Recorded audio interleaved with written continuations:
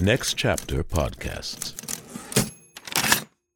I remember the first time I saw breakdancing was on 2020, and that's where I heard of hip-hop. My cousin Really? Abe, You found out about hip-hop through Barbara Walters? through 2020. That's how you got your information back then. Tonight we have to meet Eric Sermon of EPMD and his song The Crossover. Dude, they played breakdancing on 2020. I was sitting in front of my TV. I How was like, white are you? I was in You 5th found out grade, hip-hop. 4th grade, and I was like, I'm fucking in, dude. I am so in. So I just speak my peace, keep my peace. Cubans with the Jesus peace, with my peace. Packing, asking who want it. You got it, nigga, flaunt it. That Brooklyn bullshit, we on it. Biggie, biggie, biggie, can't you see? Sometimes your road just hypnotize me. And I just love your ski-ba-doo. This is when I ski and you're so true. I know those aren't the words, but you know the song. It's Hypnotize from Notorious B.I.G. from his 1997 album, Life After Death. It's also number 476 out of 500 on the 500 with Josh Adam Myers. What's up, Fleece Army? How's your week going? How are you doing? It's me, Josh Adam Myers, the King of Fleece, guiding you through Rolling Stone magazine's list of the 500 greatest albums of all time. And man, oh man, am I having a good time doing this. Hopefully you guys are enjoying listening to it. I want to say thank you to everybody that is doing what I'm asking. The Instagram stories. Take a shot of how you're listening to the 500 and tag me on Instagram. Instagram stories, guys. Give me a 24-hour ad on your Instagram story page. All you got to do, take the screenshot, put it up there, tag me at Josh Adam Myers, put hashtag the 500 podcast. Give me that 24-hour ad to try to get the word out so people know what the fuck I'm doing. All right. Well, it's April 17th, everybody. So let's find out what happened in music today. In 1993, on April 17th, Susanna Hoffs from the Bangles married director Jay Roach. Susanna Hoffs, I had the biggest crush on her when I was younger from the Walk Like an Egyptian video. Just the cutest thing I'd ever seen in my life. She's still adorable to this day. But when she's in that music video and she does this, she goes like, walk like an Egyptian. And then her eyes like move over to the right. My little, 7-year-old body felt a tingle unlike anything it had felt before. God bless you, Susanna Hoffs. If you and Jay break up, I'm single. I just joined Raya. I don't want to do it. I don't want to go on dating apps, everybody. This album this week, very, very important album to me and to my guest. I can still remember the first time I heard this record. It was probably one of the most popular albums in my high school when it came out. I remember the music videos from it. I remember going to parties, like being an underage kid and drinking, and this was one of the albums that they just blared. And it really, really affected my guest. My guest this week is comedian, podcaster, and life of the party, Bert the Machine Kreischer. You know him from his Netflix special Secret Time, from his podcast Bertcast, or maybe you know him from his performance of Higher by Creed on my TV show on Comedy Central called The Comedy Jam. Bert is one of the most fun people I've ever met in my life. One of my favorite stories about hanging out with Bert was me, Ryan Sickler, Adam Ray, and him were walking around Vegas at a casino because we all went to Crapshoot Comedy Festival together, and Bert, who had been drinking a little bit, went, let's go put $100 on black. And so me, Adam, and Ryan and Bert went over to the table, put $100 on black, we hit, and then as I'm going to take my money, Bert just goes, let it ride. Let it ride. And then everybody starts chanting it, and so we all look at each other, we're like, fuck it, let it ride. And boom, we hit again. And then he kept saying, let it ride. And boom, we hit again. And then boom, we hit again. It was the most fun experience of my life. And that is the kind of person that Bert Kreischer is. He is the life of the party. Don't forget to listen to the end of the podcast where we spotlight a new artist that was directly influenced by Notorious B.I.G. Also, rate, review, and subscribe to the podcast on whatever platform you listen. Dude, if you guys listen through Apple, leave a 5-star rating, write a little review about how much you're enjoying it. Do it for me. It helps our numbers. We're trying to grow this thing. Follow me at Josh Adam Myers on all social media. Email the podcast at 500podcast@gmail.com. And you can send us anything. Just if you want to submit your music for us to play at the end, email it to us. If you want to tell us to go fuck ourselves, email it to us. And if you want anything and everything that has to do with the 500, go to our website, the500podcast.com. Well, Police Army, all that's left to do is say, here we go, with number 476 out of 500, with Life After Death by Notorious B.I.G. All you heard was Papa, don't hit me no more. Kick in the door, waving the 4-4. All you heard was Papa, don't hit me no more. Kick in the door, waving the 4-4. Bert, Bert, Bert, can't you see? Sometimes your Bert just birds me, and I just... All right, there you go. We're in a time crunch. What made you choose this record, man? Like, this still kind of blows my mind that this is the one that you wanted to do. 1997, April of 1997, me and Biggie shared the cover of Rolling Stone magazine. The picture was Beck, but the one at the right and the left side said Notorious B.I.G. R.I.P. with his dates, ... to 297, and then right to the right was the number one party animal in the country was me. And so this album came out at the most pivotal time in my life, when I went from just a college student to all of a sudden Oliver Stone's optioning the rights to my life. The future is mine. The oyster is mine. I have every opportunity granted to me that I want when it comes to stand-up, and Notorious B.I.G. just died, and this album comes out. Dude, it's all...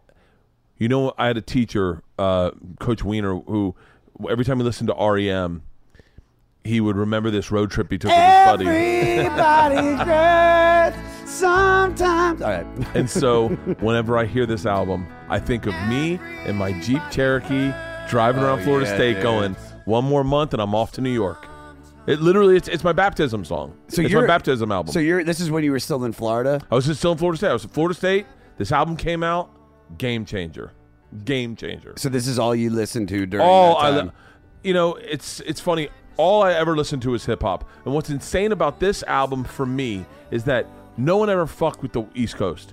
Wu-Tang Clan was barely played in Florida. No one knew anything about the Wu-Tang. Really? No one fucked with the East Coast at all. At all. It's because of the way we take in music. The way you take in music in Florida, Georgia, Mississippi, Texas, California is you listen to it in a car. Okay. So it's meant to be heard in a car. Yeah. So that's the kind of music we enjoyed. Anything that was meant to be in earbuds or ear headphones, like New York on a subway, was all very lyrical. They didn't care about bass because headphones didn't play bass that way.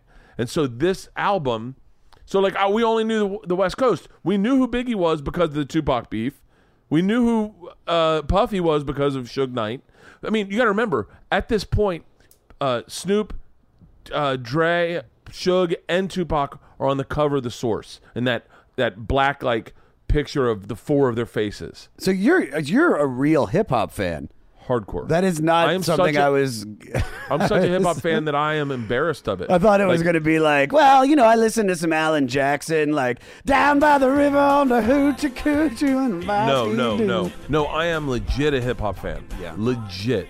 First album I ever listened to was Roxanne Shante. I don't know that one now.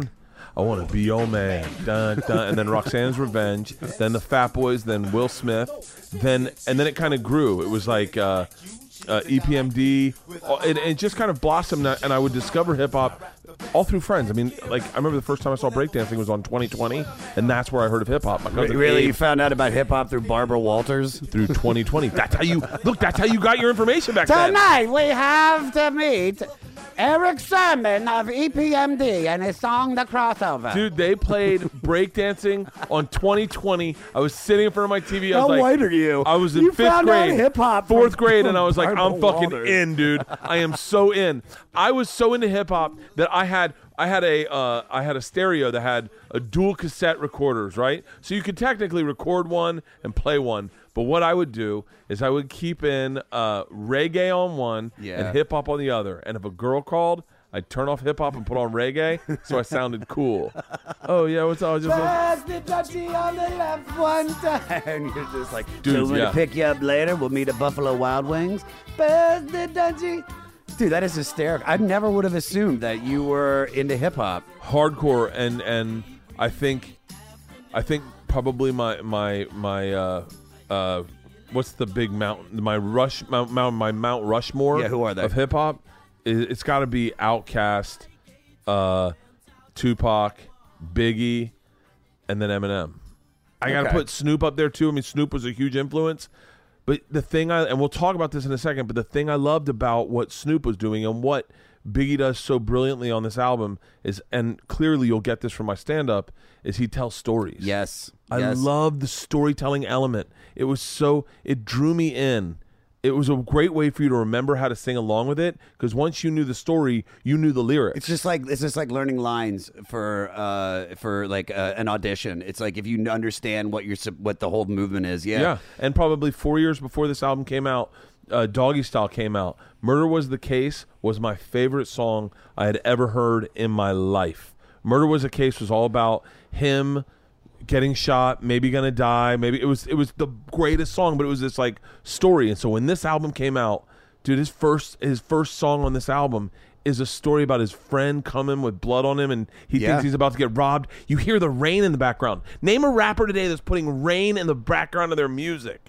I mean, I don't know. No, I'm not really paying attention to the weather in the songs, dude. It just doesn't happen. No one's putting background noises in albums. No one's putting like fucking. Listen, I'll agree on that. Yeah. That there's not so like it used to be like it was like song sketch song Dude. you know, whatever, spoken word, you know, or sampling. It's like it's this really, like, listening to this record took me back to, I mean, high school. Immediately. You were in high school when this came out? I was, this came out in 1997. Yeah, let's just jump into what the record is. Our album is number 476 out of 500. It is the second studio album, Life After Death by Notorious B.I.G., released on March 25th, 1997. He died on March 8th, 1997. Yeah, so it's basically he was leaving a party. And while at the same time, you're at Florida State and named the top partier of the year. How important, or how did this album affect you at that time? I've always said I'm a man of a low threshold for epiphanous moments. Yeah. I find things, I can get the meaning of something can be so heavy to me that it can like bring me to tears. This album... you gotta remember, this was when you had one CD, one in, one CD out. Yeah. You didn't have a 5-disc changer in your truck. You had one CD in, one CD out. You had to be a baller to have the disc changer. Dude, this album meant everything to me. When I listened to it, not only do I remember the lyrics, only remember where I was when I heard certain songs. Yeah. But you gotta remember, this album was also an anthem. I was named the number one party animal in the country, and Mo Money, Mo Problems is playing in clubs in Tallahassee. Yeah. And I'm thinking, this is my man. I'm blowing up. I'm going to the top. I was written up in Rolling Stone as the number one party animal in the country. Oliver Stone, option the rest of my life. I tried stand up. I was good at it. I'm fucking done. I will be hanging out with Puffy in a matter of days. I love it. Instead, it was Will Smith. Yeah, well, I mean, either Dude, way. The first thing I said when I met Will Smith, dude, I have a development deal to do a sitcom. I sit down with Will Smith at the Hip Factory on the Upper East Side. The first thing I said is, "Who killed Biggie?" That's the first thing I said. Who killed Biggie? And what did he say? He goes, "I don't fucking know." you think I've been holding it to tell you? All right, so I'm just so surprised that you were the hip hop fan and also how important this record was to you. You know what's funny about me is that when this came out, I wasn't listen. I'm not gonna say I didn't listen to it, like I knew the hits, but I was such a Wu-Tang Clan fan that everything was Wu-Tang. I wouldn't listen to anything but Wu-Tang, and if it wasn't Wu-Tang, I was like, it's garbage. And now listening to the album, like I realize how important he was as a lyricist, as somebody in hip hop. And I think this album, I do feel like it deserves to be on the list, but I kind of feel that if they cut 10 songs from it, it would be a perfect record. If they, well, first of all, I would argue every there's like 3 songs I don't like, 3 or 4 songs that I've never listened to and I still won't listen to. Sure. They just don't. Do you know what they are? It's anything about someone who's already died or him fucking a chick. If it's a love song, I don't like romantic R&B songs. Yeah, that black dudes sing because technically I feel like they're talking about fucking me. Yeah, really? That's he's like, yeah. I rub my tongue down your back to your crack, and I'm like, hey man, I'm the one listening. Like, yeah. I don't want you to rub your tongue down my back or my crack. I'm not. You say her, like put her, not you. Yeah. Who the fuck do you think's listening to this album, Biggie? I spit on your nipples. I rub them gently. I'm like, like it's fucking not. And I realized in listening to this recently, I realized I don't like songs about dead people. I like songs about killing people. All right. Like so if his homie's dead, I don't want to hear it. Well, I feel like this record is a mixture of the songs that Biggie wanted to do and the songs that Puff Daddy wanted to do. I feel like, I got to be honest with you, I feel like this album is a mixture of Puff Daddy's music and Biggie's lyrics. Okay. Because if you like, they also released another album posthumously where they took a lot of these flows and Biggie remastered them and did a bunch of different different like mashups with other artists. Like Eminem was on it. I think Lil Wayne was on it. The Hot Boys were on it. And there's lyrics in there. The lyrics in here stand up and could be put to any fucking beat. Like I feel like Biggie really just fucked with lyrics, and Puffy really had a brilliant way of, you know, this is also, you gotta remember, this is before sampling was illegal. Like this was right. This was the beginning of sampling. Yeah, I mean, and there's so many different elements of music that are like thrust into this record. It's like you can hear. I mean, the most popular song, "Hypnotized," is, if I'm not mistaken, is a track by Herb Alpert. Yeah, it's built around the sample from 1979 hit "Rise" by Herb Alpert, and then it's also got a hook lifted by Slick Rick. There's so much that I think is like brought into this. But let's dive into the record, okay? Let's do it. So I want to let's see. All right, so it starts off with "Life After Death" intro, which is just the piano, the ambulance sound, the heart monitor. Hold on. What you got to say? Yeah, go ahead. Is like when we're hearing this for the first time, he had just been murdered. Yes, I didn't even think about that. It's like, well, this just every element in this record is so creepy. Just even the way it ends with "You're nobody till somebody kills you." Dude, I mean, it's just what's beef, dude. You got to remember, like this is not just listening to an album. This is like reading a suicide note. This is like reading the last words before someone died, and it's all about dying. It's so much about dying. And all the shit going on in his life. Dude, it was so heavy to get this album. When you got Tupac's album, All Eyes on Me, you bumped it and you put on khakis because you were like, we're West Coast now, right? I threw on a tank top, khakis, and fucking Converse, and I was like, I wrote Thug Life across my chest. I'm not even fucking kidding. Talking about cultural appropriation. I did tattoo for tattoo he had on his body, on my body, and went out drinking that night and had a fucking blast. When Biggie died, you sat with this album like, holy fuck. Wow, yeah. This is like a love letter for his fucking tombstone. Do you remember where you were when you found out? Well, I don't remember where I was when I found out. I remember I was in art class. Oh, really? Mr. Moran's art class, and it was just there were people that were really broken up, and I mean, like I said, I wasn't a huge fan. I mean, I felt bad, but it's like now looking back, it's like, Jesus Christ, like what would this guy have done if he just would have stuck around? But the intro song is basically him picking up from the previous album, where it's in Ready to Die, it left off with suicidal thoughts. You have Biggie despondently deciding to go through with it. And then we hear Puffy mourning him, and we're left to believe the following record will reflect this final journey, which it kind of does. Yeah. So this song is basically about suicide. And I mean, we all know what happened with Brody recently, and I've been through some shit. Have you ever considered suicide? Never. Or have you ever had a low point in your life, and how did you get out of that? I've never considered suicide. I've had lots of low points. Do you have anything where you were like, "This? What's the lowest it's been, and how did you get out of that?" I've had a lot of them. I've had the lowest part of my entire life. I was dealing with obsessive compulsiveness. I just moved to New York. I had my first one night stand ever, and this gay guy that I was working with got herpes, and I convinced myself I got a venereal disease, that I got genital warts. I convinced myself. Did you have anything? No. There were no signs, no little doodads signs on your route. There weren't signs. What had happened is, before the internet, we had gone to a medical journal. We got a oh dude, this is the worst. We got into a medical journal, and we had found what he had, and he goes, "That's what I got. Fuck, I got it." And so then I was like, "Woo!" And I just had a one night stand, so we kept flipping through things looking for more stuff he had. And I was like, "That's crazy." I go to take a shit in the employee bathroom, and I look at my dick. I haven't looked at my dick in forever. I looked at my dick. I had a one night stand, and I see my circumcision scar. You know that ring you have around your dick? Yeah. I'd never really seen it before. I'd never really investigated my dick before. Now I'm looking How at old are that. you?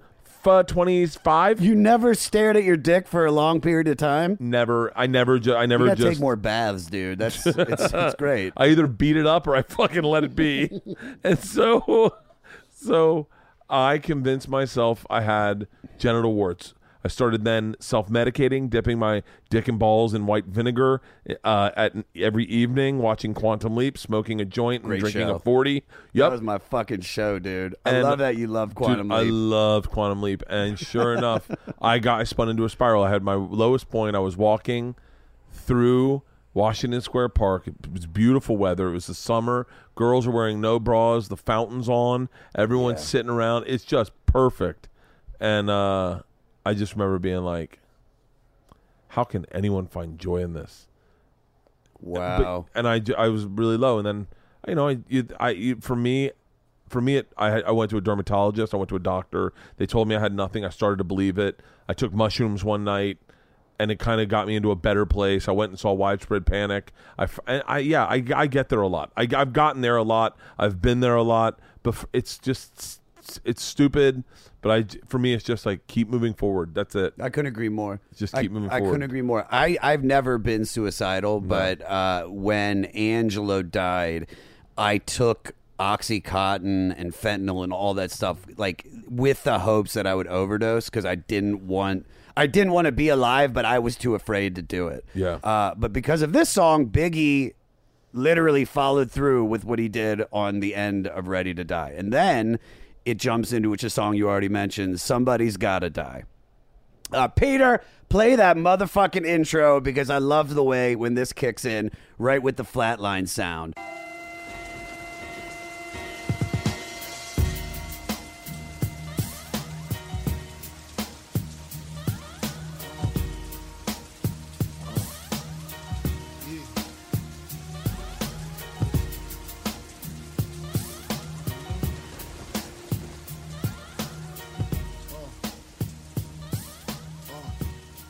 So Biggie's dead, and then we go into this. Basically, it's a story of a revenge story. A friend dies, and they want revenge. Do you have any thoughts on this song?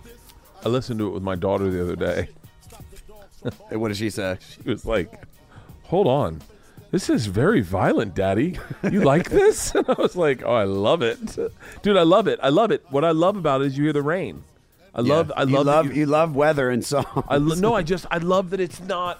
I love that it's it's part Adam Sandler skit.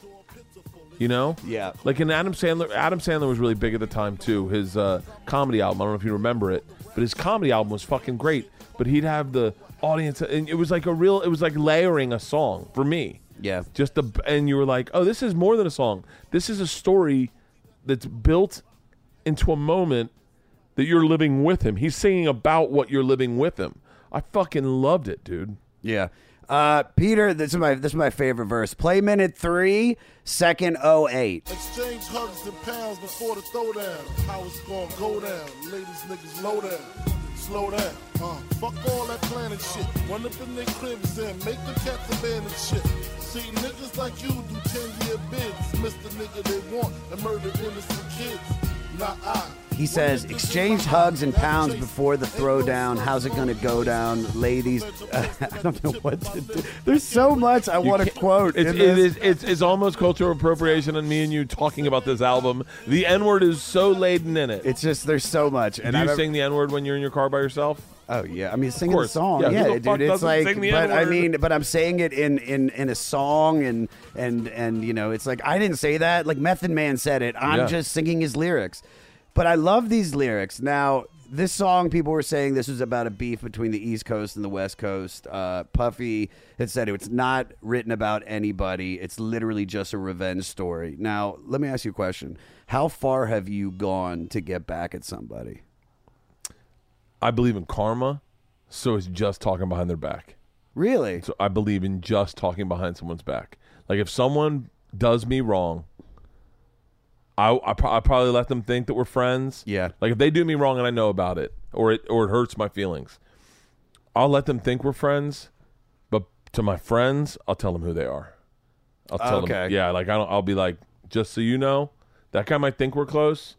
Fuck him. He's bad news. Porn, Satan, drugs, therapy. It's not just the list of what I'm up to this weekend. I'm comedian Kiki Anderson, and those are just a handful of the taboo topics I've poked and prodded at so far on my podcast, Indecent, the show where we peel at the wallpaper of polite society. Each episode digs into the dark underbelly of our culture to dissect the things we aren't allowed to talk about around the dinner table, featuring conversations with comedians, activists, journalists, academics. They all help me figure out the who, what, and why behind what is and isn't acceptable behavior.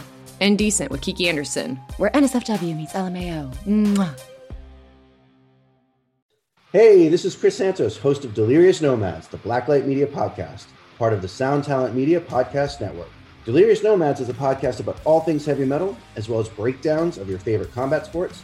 And me being a chef and all, we'll be riffing on some food talk every week with very special guests from across the globe.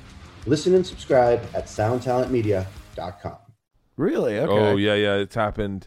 Like I only have like a handful of like tight friends. Yeah. But I have a bunch of friends. Like I'd say me and you are friends. We're friends, Definitely friends. If you needed something, I'd help you out. But if me and you were hanging out, and I think we're friends, but if we're hanging out and all of a sudden you raise your voice at me and try and yell at me in front of a bunch of people and get in my face, like we're going to fight. And that is never something I would ever do to you. I would never humiliate you or something like that. It's dead. You're dead to me. In my head, you're dead to me. And I'd be like, oh, I guess that's how he sees me. I guess that's who he really is. He showed me his real colors. Yeah. And so then you may go, hey man, I was really sorry about that. I go, yeah, sure, of course. But then to my friends, I'd be like, hey, fuck that guy, dude. Stay away from that guy. Trust me, because people will take liberties with me that they won't take with other people. Like no one's gonna raise their voice at Segura. No one's gonna get in Segura's face. No one's gonna fucking yell at him backstage. Dude, what the fuck you're going over your time. But people feel like they can take those liberties with me because I'm such a nice guy. Wow. Yeah, it's happened a bunch. I've had a bunch of people like where you're just real shitty people. By the way, they're not around anymore. A lot of these people I'm talking about, you don't see them anymore. Yeah. Because they work their way out of the system. I'm that fucking litmus where like, if someone's going to be a cunt, they're a cunt to me first because they feel like they can get away with it. And so I don't like confrontation, so I'm not going to get in your face. I'm not, hey man, I heard you were talking shit about me. I don't need that. It's like, I already know how you feel about me. What do I need to prove, you know? Yeah. That goes into the classic Hypnotize. I still remember the first time I heard this. This was Biggie's first #1 hit, and it's easy to see why. Like I said, it was built around Rise, and #1 hit from 1979 by jazz fusion trumpeter Herb Albert. Play the chorus into the second verse. Biggie, biggie, biggie, can't you see? Sometimes your words just hypnotize me, and I just love your flashy ways. I guess that's why they're broken. You're so fake. Biggie, biggie, biggie, can't you see? Sometimes your words just hypnotize me, and I just love your I put hoes in NY onto DKNY. Miami, DC, prefer Versace. That's right. All Philly hoes know it's Moschino. Every cutie with the booty, boy, the coochie. Now who's the real dookie? Meaning who's really the shit? So the really cool story about this song. So Puffy had gone to Herb Alpert to try to get the rights for this song. A few other people had tried to do it. I think Vanilla Ice, if I'm looking correctly. Ice Cube, Eazy-E, Vanilla Ice, and maybe 4 or 5 other artists tried to get it. So when Biggie heard this track, they recorded the demo, and then they took that cassette to Herb Alpert and played it for him, and immediately he was like, yes. Not for anybody else, but he knew immediately this was going to be a #1 song. Now, this is basically just a party banger that's loaded with a lot of braggadocio, and it sounds just like an effort to pick up ladies. Have you ever had to lie to get with a lady? Yeah. Every single one of them. 100%. You can't just be honest. You're like, no. This is the lie's me. That's when they were like, what's going on with you? I was like, oh, like 6 months into the relationship. Oh yeah, this is the real me. This is the one I was hiding from you. The one that drinks way too much at home by himself. Yeah, that's me. Yeah, dude. Every fucking chick. I mean, I've never been as good at. I have a buddy. We'll just call him El Mentiroso. We just call him the liar in Spanish. And he was good. He'd come home and literally be 2 steps in front of the girl going, don't worry, I'm going to make sure the dog's up. And then go, just for the record, I'm in spring training for the Yankees. All right, let's go. And then you'd have to like improv with his lies and be like, she'd be like, so how do you guys even know him? And like, we grew up together. And he's like, we used to all play baseball together. They went to college. I just live with them, but I play basically spring training for the Yankees. So give me a lie that you've had to tell a woman to get with anything you ever said to Leanne. What was your lie for Leanne? I'm in control of my drinking.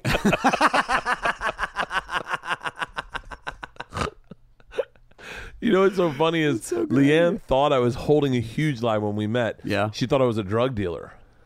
Really? Why would she think you were a drug dealer? Because it's just a perfect storm. I have money, right? Yeah. But she didn't know what I did because I didn't work really. I just would do spots. But she didn't know that I was doing spots. Just when I wasn't going out with her, I'd do spots. I told her I was a comedian, when I met her, but I had tons of money. Like I'd had 2 deals back to back and a TV show. So I had tons of money. I lived in a mansion up in the hills. I drove a brand new fucking Expedition, and I kept my drugs in my closet, like just pot. Yeah. I kept it in the closet. So sometimes people come over and want to get one pot, and I'd be like, oh, I have some. And I'd take them into my closet. So one day we're laying in bed in a hotel in Palm Springs, and she's like, okay, I've got to ask this. Do you deal drugs?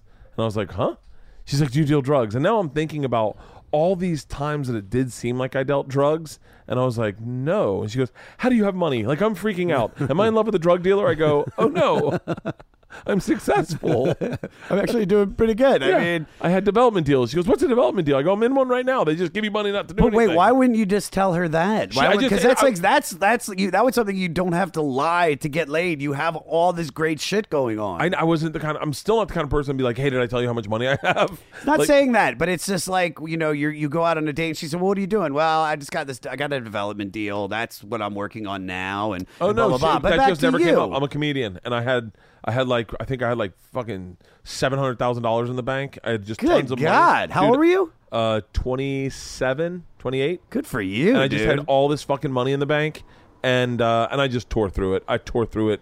I spent that money so quickly, you have no idea. Really? Well, taxes take a fucking half of it right there. Takes a lot of it, dude. Yeah, but she literally thought I was hiding something from her when I first met her. Yeah. And then we started obviously getting to know each other. And she went to a comedy show, and she was like, oh. And then she saw me act in a play, and she was like, you do not deserve that money. What was the play?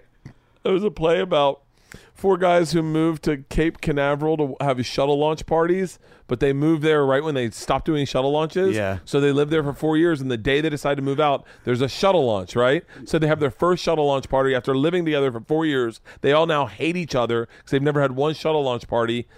And they sneak into Cape Canaveral and accidentally blow up the space shuttle.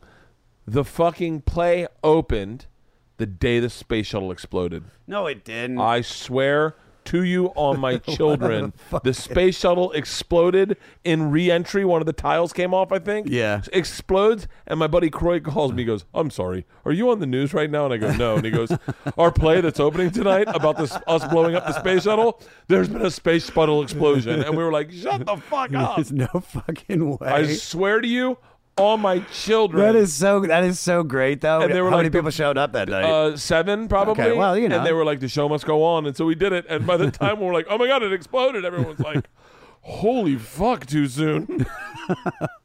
All right, let's go into Kick in the Door. Peter, play the intro. Biggie. This goes out to you. This goes out to you and you and you and you. This goes out to you. This goes out to you. This goes out to you and you. Can I tell you what's crazy about those songs? Tell me. Well, go ahead. I never knew anything about guns, so I didn't know when he was like, kick in the door, bring in the fo-fo. Yeah. I was like, just going like this, like like showing up 4 on one fan and 4 on the other. I didn't know he was talking about It's guns. intimidating, flashing fingers at the guy. Yeah, was he 44? He's 44 years old. I thought he was my age. I mean, I knew immediately a 4.4 was a gun, but I love this fucking song so much. Peter, play minute 3, second 16. This is the dopest verse. On your mark, get set. When I spark you wet, look how dark you get when you mark for death. Should I start your breath or should I let you die? In fear, you start to cry. Ask why. Lyrically, I'm worship. Don't front the word sick. You cursed it, but rehearsed it. I drop unexpectedly like bird shit. You herbs get. Don't forget the publishing. I punished them. I'm done with them. Son, I'm surprised you run with them. I think they got common. This is the best part. Coming them because they nothing but dicks. I fucking love that line. Now, this is a song that he basically wrote in response to Nas, J. Rue the Damager, Raekwon, Ghostface Killah. It's a track produced by DJ Premier. When he says, I love this, dude. When he says the line, fuck that, why try, throw bleach in your eye, is a reference to Raekwon's jab on the track Ice Water from Only Built from Cuban Links. There's so many different, you can just see all the different people, like, he has the lines in the final verse are directed at Nas as a reference to Nas challenging the Notorious B.I.G. for the title of King of New York in the song The Message. There's so many different references. Now, do you currently have any beef with anybody? Oop. All my beef's been squashed. All of it? All of it. Well, not all of it. There's a couple. Yeah. All right. Goes into Fucking You Tonight. This is now the first. I can't listen to this. By the way, this is when you realize this album was written by a 23-year-old. Because the Why? fucking lyric is so on the nose. I'll be fucking you tonight. Like, there's no illusion. There's no reference. There's no artistry in it. It's just like, I'm fucking you tonight. Oh, I mean, they're not hiding or they're not pulling any punches. There's no nuance. At all. There's no But dude, I'm not gonna lie to you. Like I know people like shit on R. Kelly, and I mean, I just watched the documentary, so I'm like, Jesus Christ, this guy was fucked. But dude, is this chorus catchy as fuck? Peter, play the chorus real quick.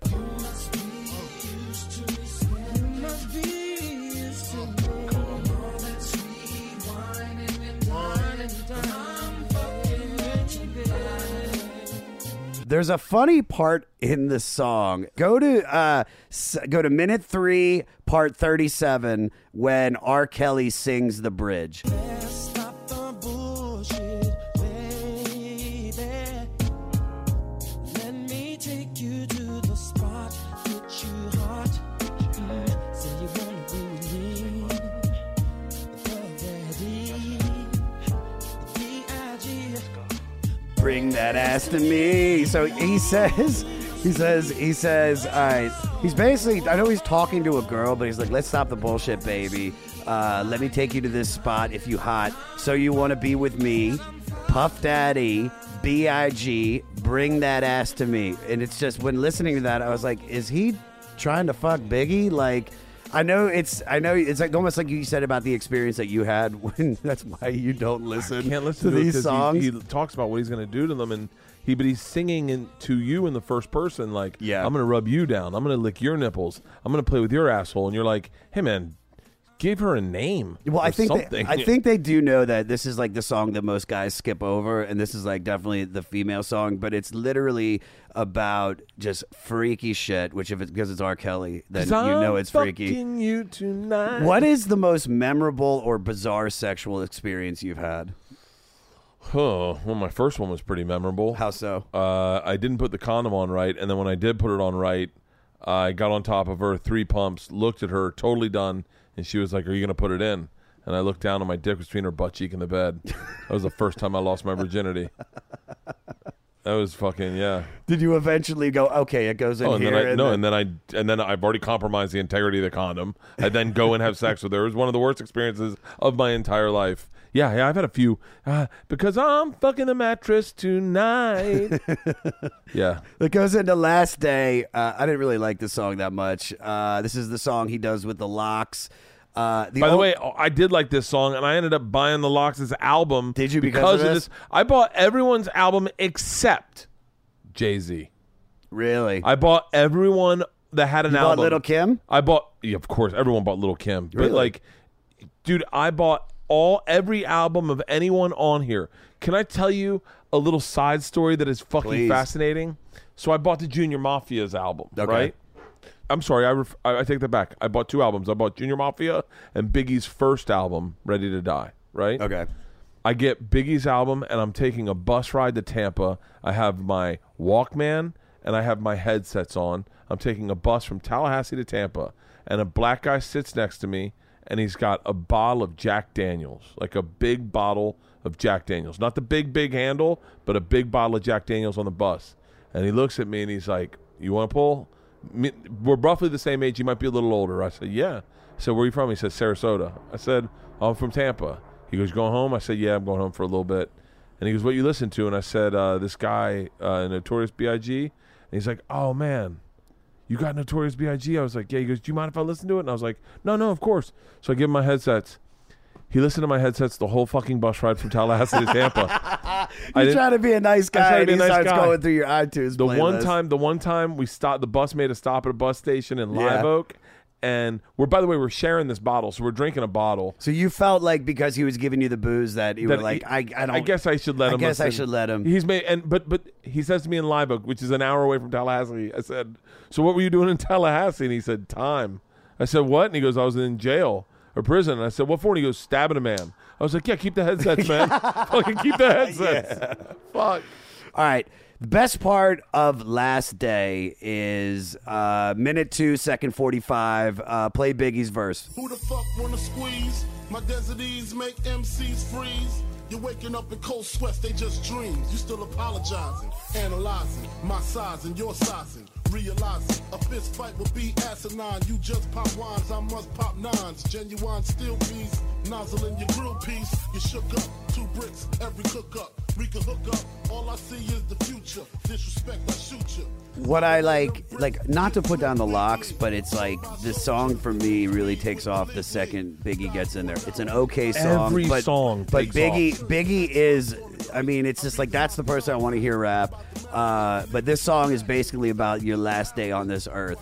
If you had 24 hours left, what is your ideal last day?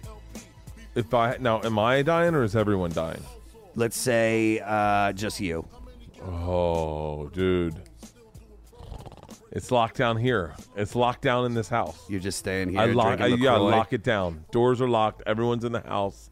We'll build a fort in the living room. Open a bottle of champagne in the morning. Watch Goonies. Sit with my family. Play fucking Ruma Cube. I would lock it down in this house. I wouldn't go fucking anywhere. I'd lock it down in this house. What if everybody was dying? Oh, then I'm fucking everybody. I'm taking my dick on a tour of Chinatown. Just come on, Leanne. Let's go. We're doing everybody. I fantasize about some sort of apocalyptic moment happening here and me getting the family together, the backpacks, the go bags, the money, the guns, the dogs, the cat in the truck and fucking getting the fuck out. I fantasize about that. I was thinking of buying 2 dirt bikes so that Leanne and I could both put a kid on a dirt bike and just vroom out of town. And go like Road Warrior Dude, style. get the fuck out of town. Yeah, fuck dude. yeah. Make your way to the beach, steal a boat. Get the fuck out of fucking bring that shit. All right, that goes into I Love the Dough. This is another one of the songs I really didn't fuck with that much. It's kind of okay. But it's got Jay-Z in it. It does. And by the way, this like, is before anyone knew Jay-Z. You know what's funny? I want to take that back because as I kept listening to this song, the more I started enjoying it. I started loving the chorus. Biggie's just got so many great lines. And then I'm not going to shit on Jay-Z either. Like, both of them are both, like, they both do kill it. And I was sitting with Joe DeRosa as we were driving to, like, Canners, and I put this song on, and I was like, this song actually isn't that bad. But I guess during the first pass, I wrote, okay song. The chorus is good. The rest is unmemorable. I take that back, everybody. Basically, Biggie and Jay-Z convincingly refute the popular misconception that money can't buy happiness. Both of them just trading back and forth lines about their glamorous lifestyles and that are superior to those that are lesser fortunate than them. I'd be curious to know Biggie's net worth at the time the song was written. I mean, I would be it's got to be a shocked. few mil, right? Nope. No. You think he had nothing? No, I think he had absolutely nothing. I think everything was borrowed from the studio. I think his first contract was probably bullshit. I bet Puff made all the money on his first album. I guarantee it. Because, I mean, you think about it, he released that album Ready to Die and then went on the road because he was going to start selling drugs again. What do you got? Who had a net worth of $20 million at the time of his death. I guess I was totally wrong about that. Yeah, he had he was worth $20 million. All right. What is the strangest or most demeaning thing you've ever done for money? I remember one time, well, I mean, I fucking rode roller coasters for 3 years. That was so great, Bert. I told you that was like one of my favorite shows, dude. I remember one time I jumped into a bowl of cranberry sauce, and my co-host at the time was like, how much does this money mean to you? Like, you're willing to sacrifice your self-respect?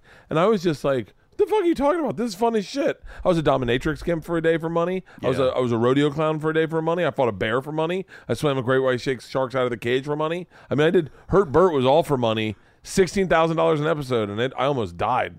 Yeah, Really? yeah. When did you almost die from? I got mauled by a bull. Yeah. Yeah, I've done a lot for How money. much did you get paid for the bull mauling? Well, per second, probably $5. Oh, Jesus. Because it literally happened in 5 seconds. They let him out of the thing, ring, and it came out, broke my ribs, broke my foot, and then I almost got pinned up against the wall. Yeah. Oh, wow. Yeah. How bad were the injuries? Oh, horrific. Yeah, we had to stop production. I've had a lot of injuries from television. But when it comes to what did I do for money, I fell off a waterfall for money. Dude, I've done so much shit for money, you have no idea. It's so nice to just do stand-up for it right now. Yeah, dude. All right, going on to What's Beef. I do love this song. Great I song. love the drums in it. Play Biggie's verse, Peter. Check out this bizarre rapper style used by me. The B.I.G. I put my key, you put your key in. Money will be singing, we'll reach the fucking ceiling. Check it. My calico been cop. This rap Alfred Hitchcock drop top notch. Player hating gon' stop. This instant, rappers too persistent. Quick to spit, Biggie name on shit. Make my name taste like ass when you speak it. See me in the street, your jewelry, you can keep it. That be our little secret. See me, be that. Notorious. This is Notorious B.I.G. Is sick of all the rap feuds involving rappers trading insults over songs and calling it beef. For Biggie, real beef involves sticks and stones, not words. Biggie died soon after this song was released, most likely under the circumstances related to his beef with Tupac. Do you have any thoughts on this song? Dude, this song, as soon as this came out, it's almost like there was a series of DVDs, like street DVDs that you could buy. Yeah. Called, I think it was called What's Beef? And it was all about rapper beef. Oh, I remember seeing a few of those and movies. I remember watching those and going like, that was all beef? Dude, there was always beef in the pack, but Biggie and Tupac took beef to the next fucking level. It sold fucking records. It made stars. Dude, you got to remember, we didn't have the internet the way... I keep saying that. People don't understand that. We didn't have the internet the way we do now. You didn't know what was going on between Tupac and Biggie until you heard the song. And then when you heard the song, you had to kind of like extrapolate what you thought he meant about that guy. Yeah. That's the only way you could get this information. That's it. We're fucking white kids in college. Or you got it from like MTV, from like Kurt Loder. Like they would do a lot of like, that's where I think I found out about the beef. And then I always remember that moment where, if I'm not mistaken, it's like at the BET Awards or the Vibe Awards where like Snoop Dogg, goes on stage with like Suge Knight. Snoop Dogg goes on stage and they boo him. Yes, and that's then, it. And then It's in New York. And then Suge Knight comes out the next time and goes, if any of you artists want to be an artist and not have the producers be all up in your videos. Yep. And then Puffy comes out and he goes, we support all black people doing something with their lives. Congratulations to Death Row. Puffy tried to like squash it, but Suge Knight was like, no, man, this sells records. All right. Well, you were a doorman at the Boston Comedy Club in New York, right? What is the worst shit you ever saw when being a doorman? I saw it all. You want to know something crazy I saw? Go ahead. Dave Chappelle went up on stage one time, and he was drunk and probably high. And he had a joke. He was working out the premise was that they market cigarettes to black people. The way they make cool menthols are meant for black people. It's like a candy. They're marketing it to black people. And he said, what's next? Fried chicken flavored cigarettes? And everyone laughed, right? So then he's still drinking. He smokes all his cigarettes, and he's out of cigarettes, realizes it. And he says to these white investment bankers in the front row, hey, man, can I get a cigarette from you? And the white guy goes, yeah, they're fried chicken flavored. And Dave goes, what the fuck did you say to me? And the guy's like, hold on, we're all here, right? Like, looks around and he's like, I said they're fried chicken flavored. Dave goes, I'm sorry, did you just say that they're fried? Like, he forgot his joke that he had said. And he's like, wow. Did you say they were fried chicken flavored to a black man? And the guy goes, yeah, it's your joke. You just did the joke, yeah. But Dave didn't remember it. And then Dave got pissed and was like kind of bowed up. And the guy's like, I mean, this is back when Dave was like 135 pounds. And the guy's like, hey, listen, man, I'm definitely not afraid of you. And so the guy was like, all right, you want to fight? Let's fight. And Dave and him went at it. Godfrey jumped on stage. Greer Barnes was there. I want to say Mike Epps. It was like all these black comics and these 4 investment bankers went just fucking haymakers. Just fucking huge fucking like a huge fight brawl. in the fight. And all over a joke that Chappelle forgot he said. By the way, it must not have been that funny because it didn't make Dave laugh. That's fucking ridiculous. Yeah. All right, Mo Money, Mo Problems. Just play the fucking intro, Peter, because this song is so fucking catchy.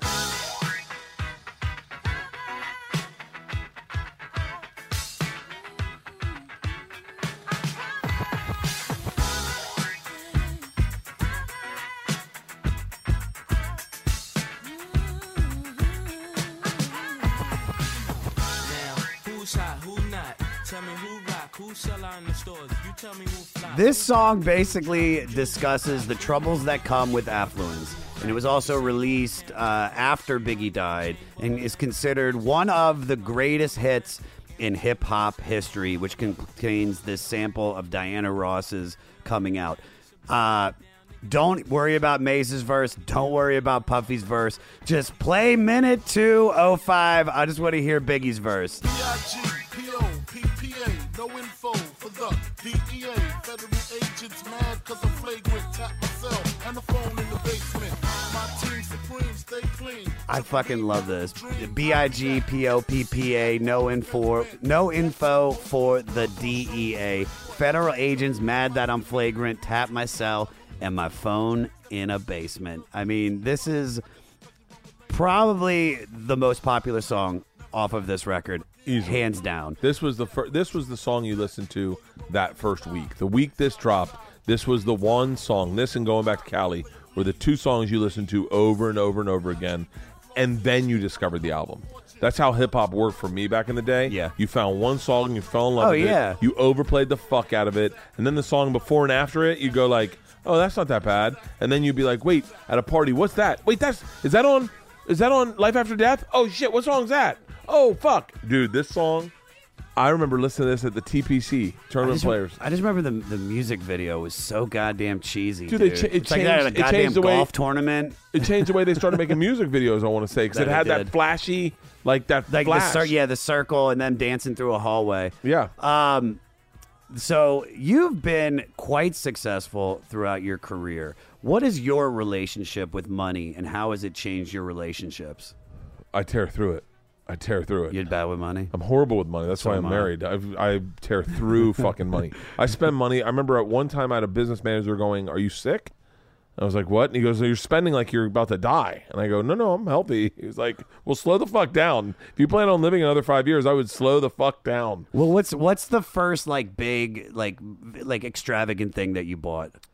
First thing I ever bought when I had money was a car. I just went to the lot and I picked out the most expensive Expedition. I wanted an Expedition so bad. Such good cars. And I just went and I said, what's the nicest one you got here? And he showed it to me. It was this black limited Eddie Bauer one. And I was like, great, I'll take it. He was like, well, don't you want to know how much it is? I was like, nope. I know I want it, and I want it. And the guy laughed at me and literally asked me to leave. And he didn't, because I was in fucking a basketball jersey and shorts and flip-flops. Yeah. And I had to have my dad call and go, my son came in to buy an Expedition. I need you to get it ready for him. He would like to buy it.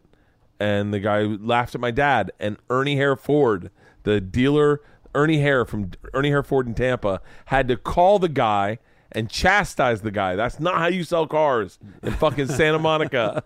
And and Ernie Hare called me personally and said, I apologize for the way that our company has been handling this. Yeah. I've talked to him. You're getting it at a dealer discount.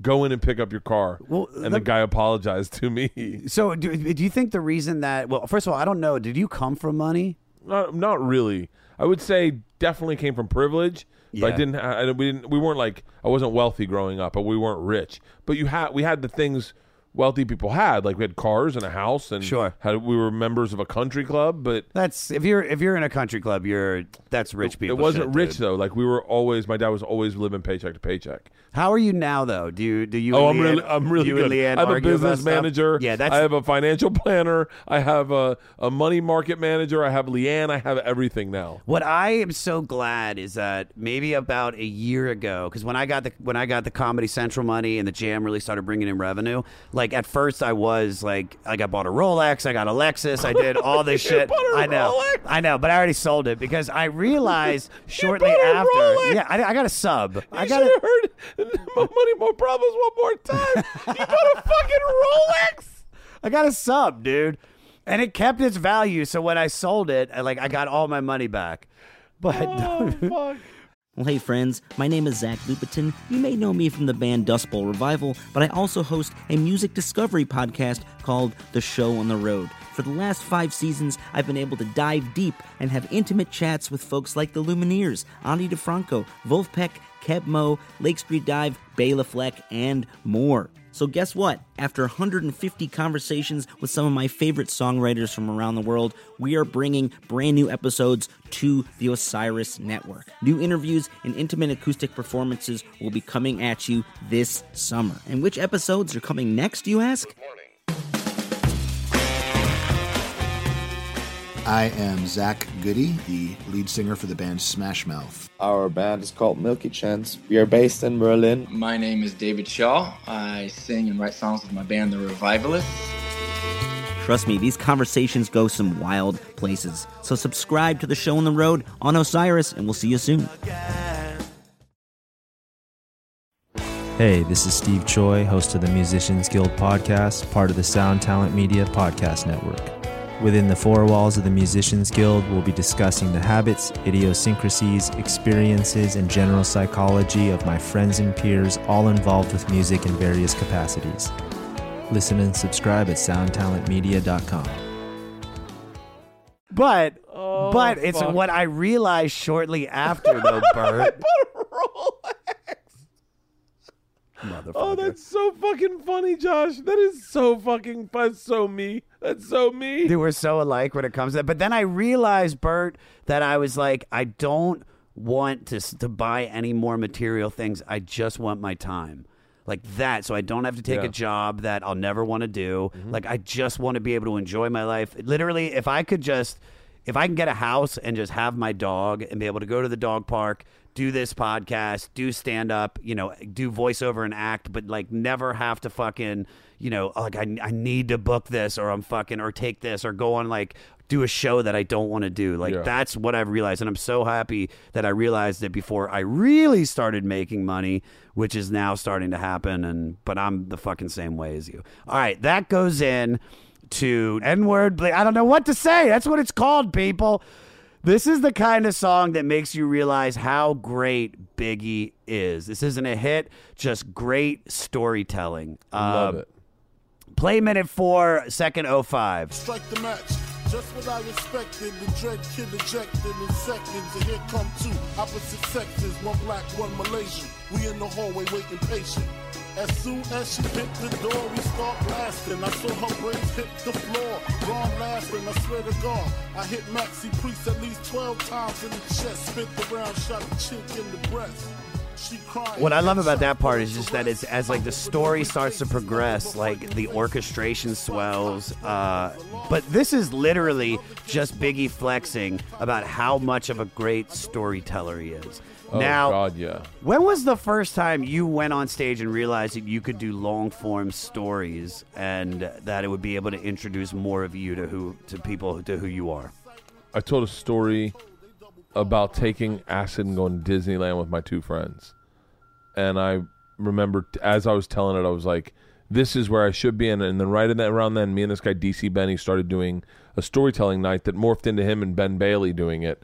And I went in there and I told the story about getting fired from Barnes & Noble for peeing in the basement, or for working out in the basement in my underwear and getting in a fight with a black guy. And I told both of them back to back. But they weren't like stage stories. And then I took that fight in a black guy story and told it on stage. And DC Benny came up to me and he was like, dude, that could be a bit. And I was like, I think it's done. I think I got it. And he was like, dude, you could just tell it just like that. It was very early on. And then I departed back from that and went back into writing like fun boy jokes of like, you know what's fun to do? You know what's fun to do? You know what you got to do to your buddy? You know what I do sometimes? Here's what's fun to do. If you're ever with a girl and then she's like this, then you got to... I went back to that because I wasn't secure in who I was. Yeah. But that first story I told about taking acid and go to Disneyland, I was like, this is where I think I'm going to belong. Like, this is it.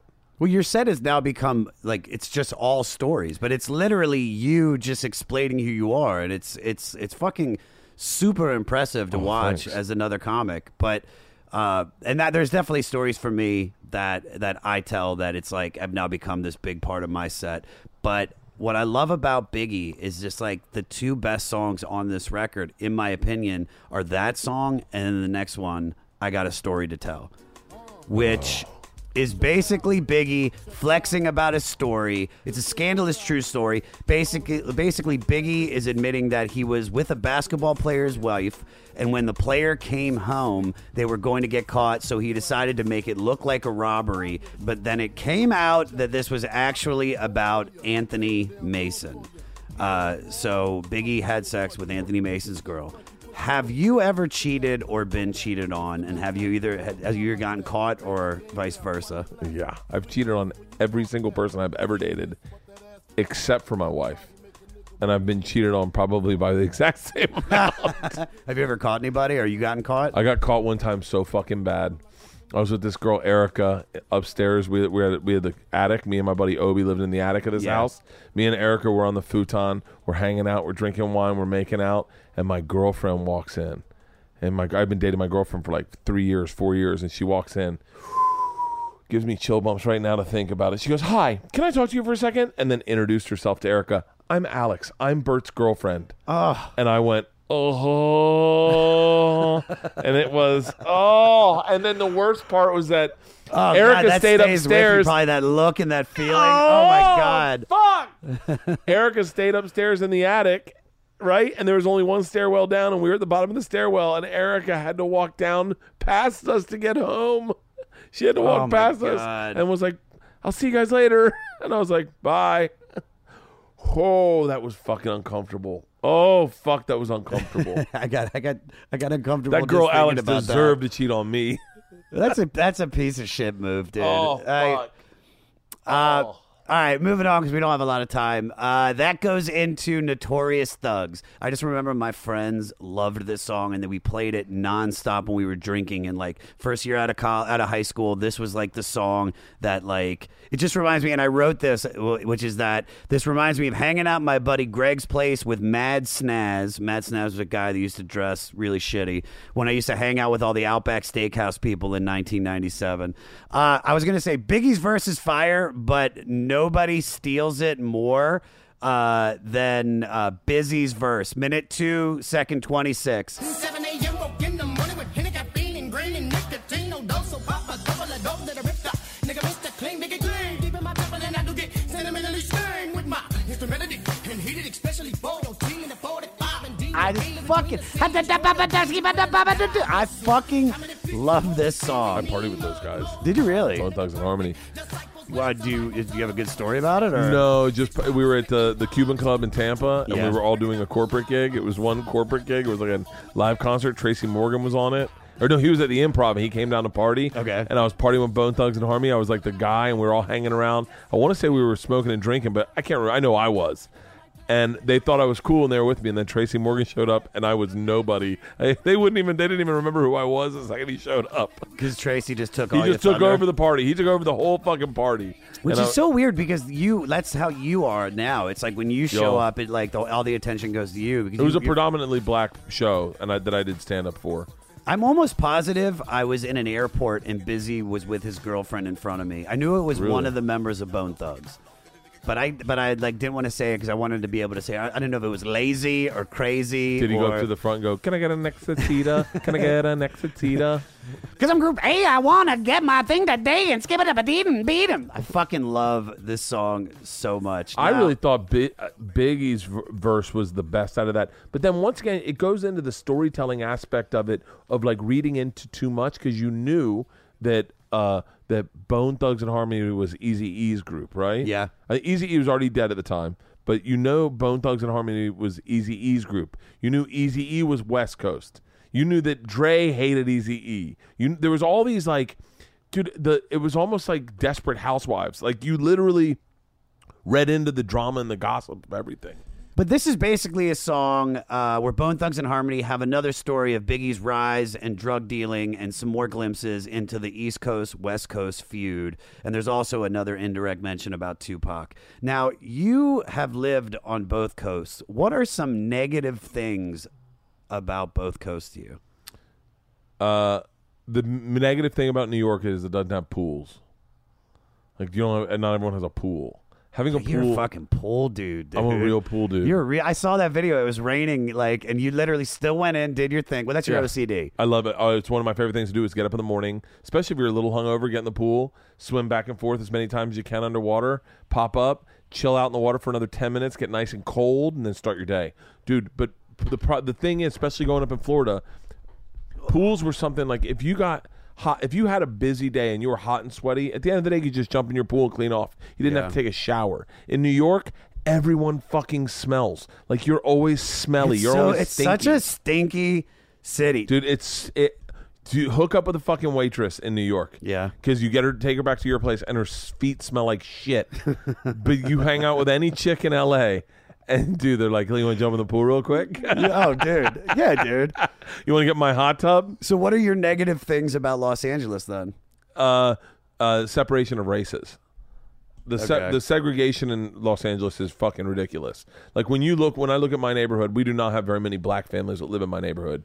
But in New York, man, everyone is right on top of each other. There's no segregation. And you could say there is in different areas, but ultimately everyone's living in the same area. Yeah. And there's no bubbles. You're not in your car. You're literally on a train with everyone. With a fucking 13-year-old black kid freestyling, with a 80-year-old Puerto Rican woman, with a rich banker. Like everyone's together. I miss that. I coming from Florida, which was fairly segregated as well. Yeah. I love that. I loved being around people and feeling like a oneness of community. You know, the thing that John Rocker hated, I loved. See, that was how I grew up, where I grew up right outside of Washington, D.C. It was like everybody in my high school was black, white, Asian, Indian. So it was just like there was no time to be racist because these are all of your friends. Yeah. And I definitely see the separation of like races here in Los Angeles. It is like, dude, I love when I go to like Southeast, or if I go to like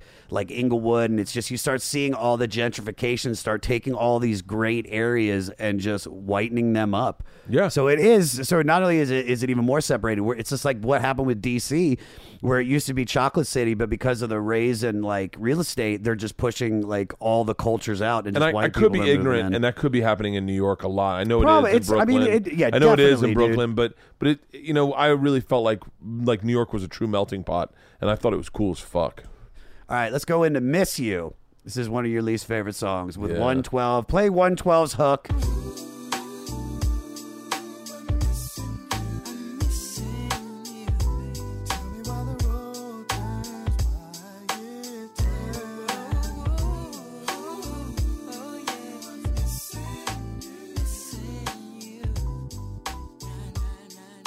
This is a song about loss and regret, often thought to be about Tupac, who was actually an old friend of Biggie's.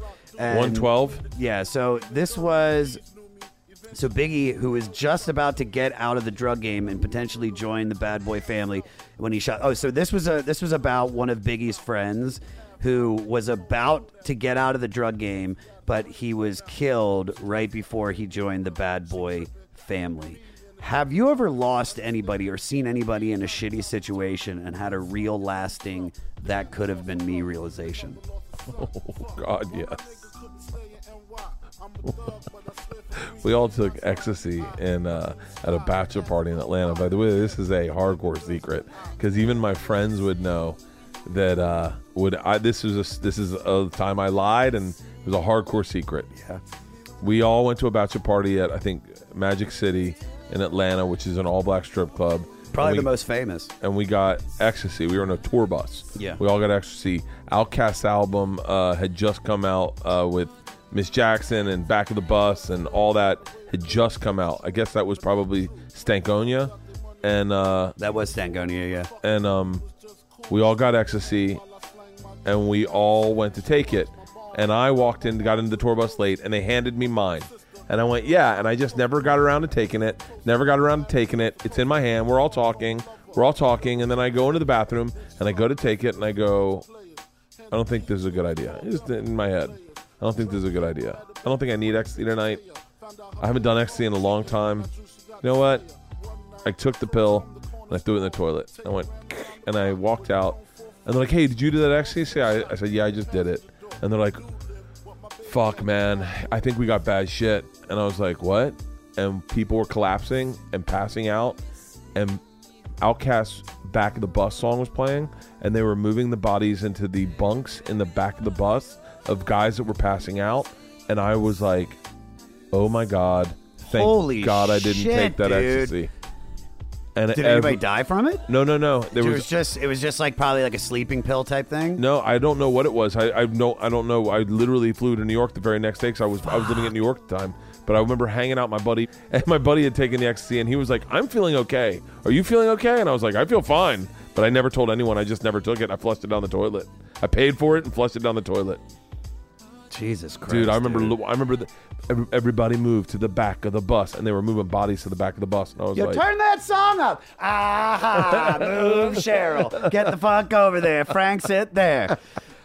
It's the next song that Biggie does with Lil' Kim. It's basically a song about being unfaithful. I will give it up for this. Lil' Kim crushes this song. Funny fact, during an interview with Wendy Williams, Faith revealed Biggie's infidelities and revealed the time she caught him and Lil' Kim in bed together. Also, Biggie ghost wrote pretty much this whole fucking rap for her. So this is basically about being unfaithful. What steps have you done to ensure you continue to be in a long-lasting relationship that you're in now? I gained weight. You're so sexy, though, dude. You're so sexy with a little chub. But honestly, you know what I do to make sure I stay faithful? I talk about how much I love my wife on stage. No chick's gonna. Any chick that would want to fuck me after a show is a piece of shit, dude. I talk about my family so much on stage. People are like, dude, Like there's no way I could be that guy. It would ruin my career. It would ruin my career if I cheated on my wife. Ruin it. And I love my wife a lot. So I wish I had herpes. You can still get it. You got time, dude. It's out there, man. It's waiting for you. All right. Going back to Cali. What a fucking great song. You love the song? Oh, the phone. I love it. It's got part skit, part song. Yeah. Yo, Big, get up. Oh yeah, the beginning with him and Puff, dude. Big, get up. We gotta get that money, dude. This song, the reason I love this one the most is because like I'm a huge fan of Zapp and Roger, and they take the sample from More Bounce to the Ounce, which is like one of my favorite songs of all time.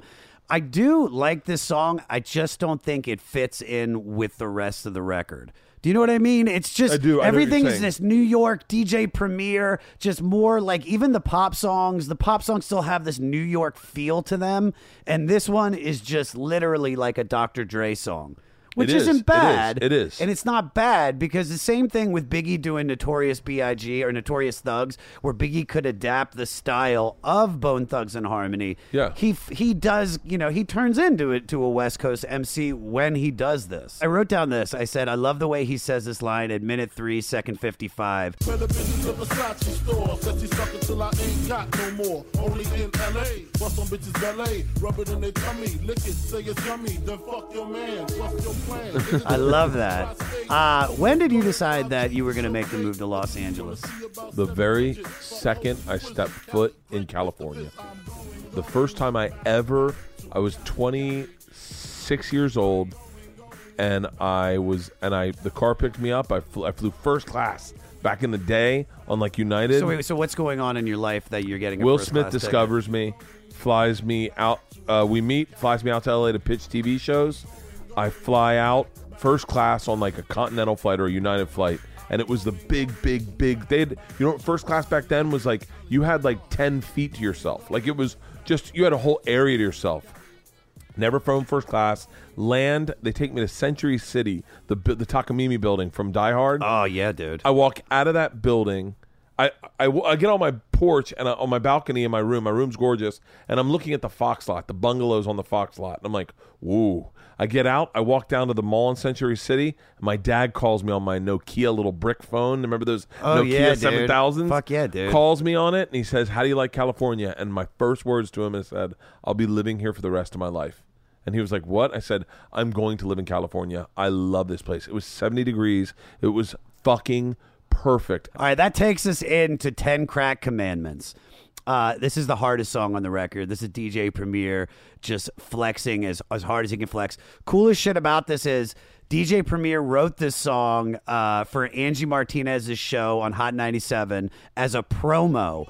And Puffy heard the promo and immediately called fucking Hot 97 and was like, I fucking want this song. And then DJ Premier, they did the deal, and that's how this became a song. Also, Puffy did not want this song on the record. Biggie went behind his back to, they recorded it, and then this showed it to Puffy, and Puffy went first no, I don't think I want to get this beat.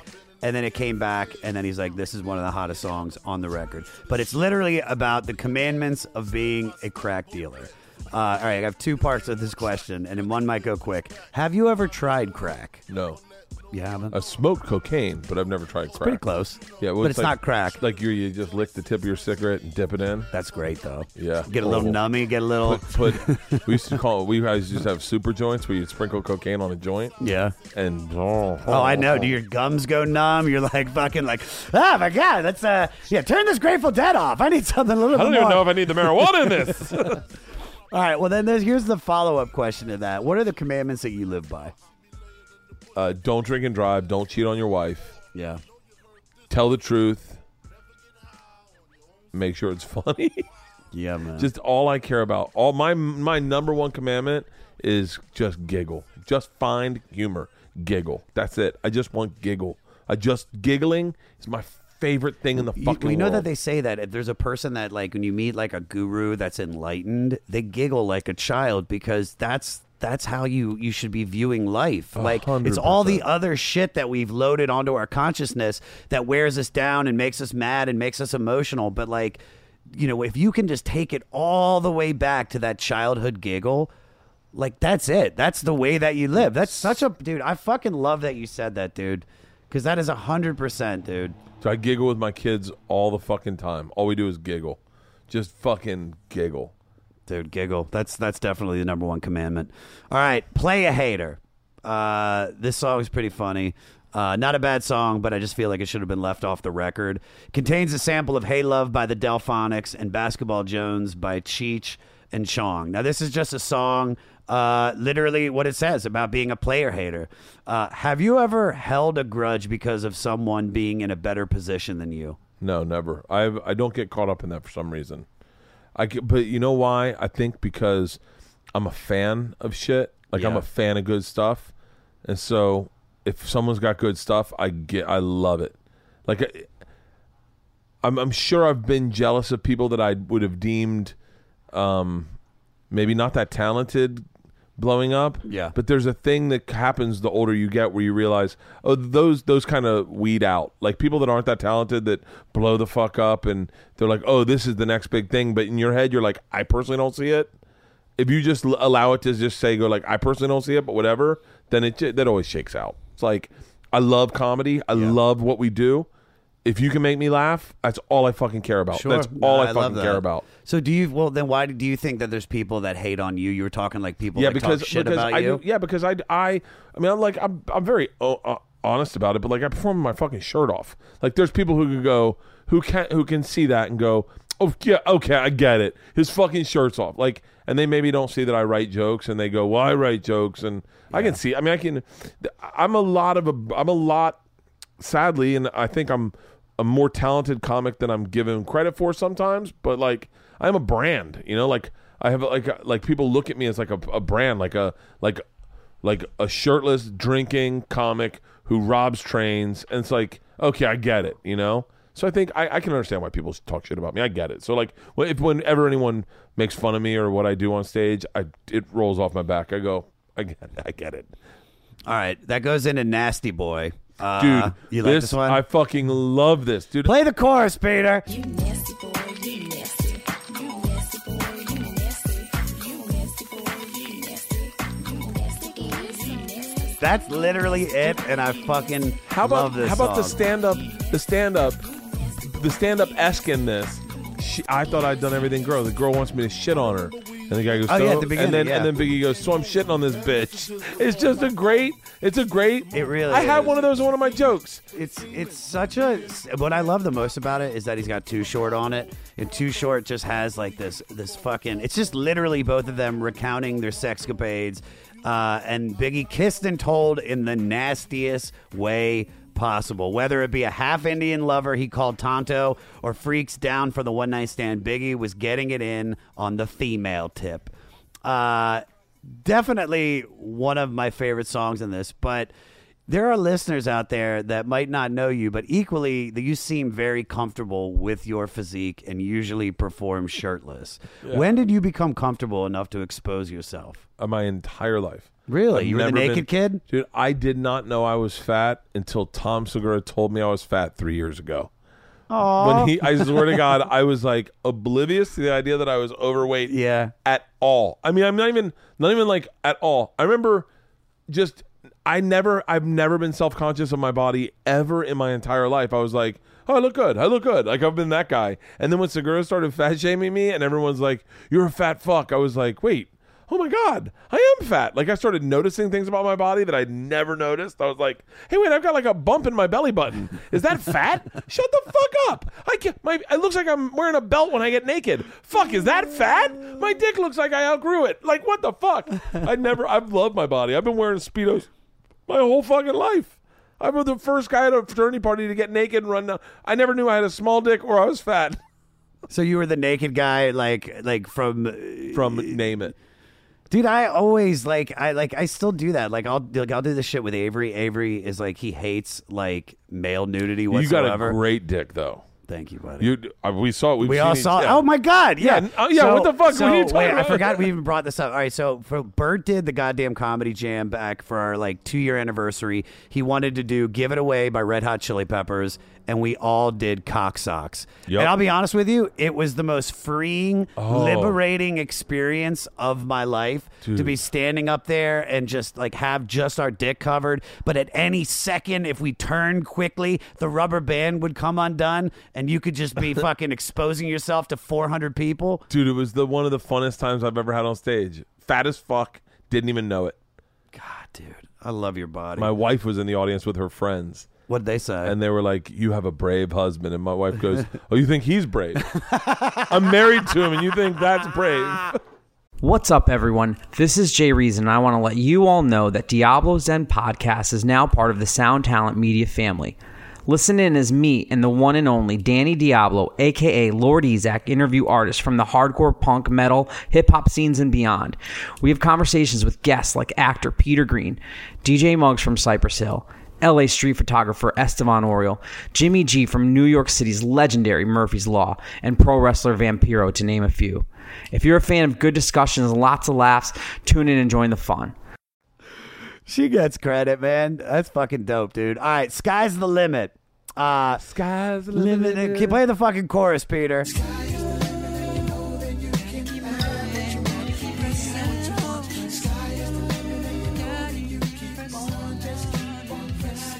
What I love about this is that it starts with his mom talking about how much she loves him and then always believing in him and how he doesn't have to be afraid and he can be anything he wants. All right, the song is broken up into 3 sections. His early years in school, being a good student but broke, then selling crack and going to jail, and then about Biggie reflecting on all the faults of his drug dealing life and which has persuaded him to become a rapper.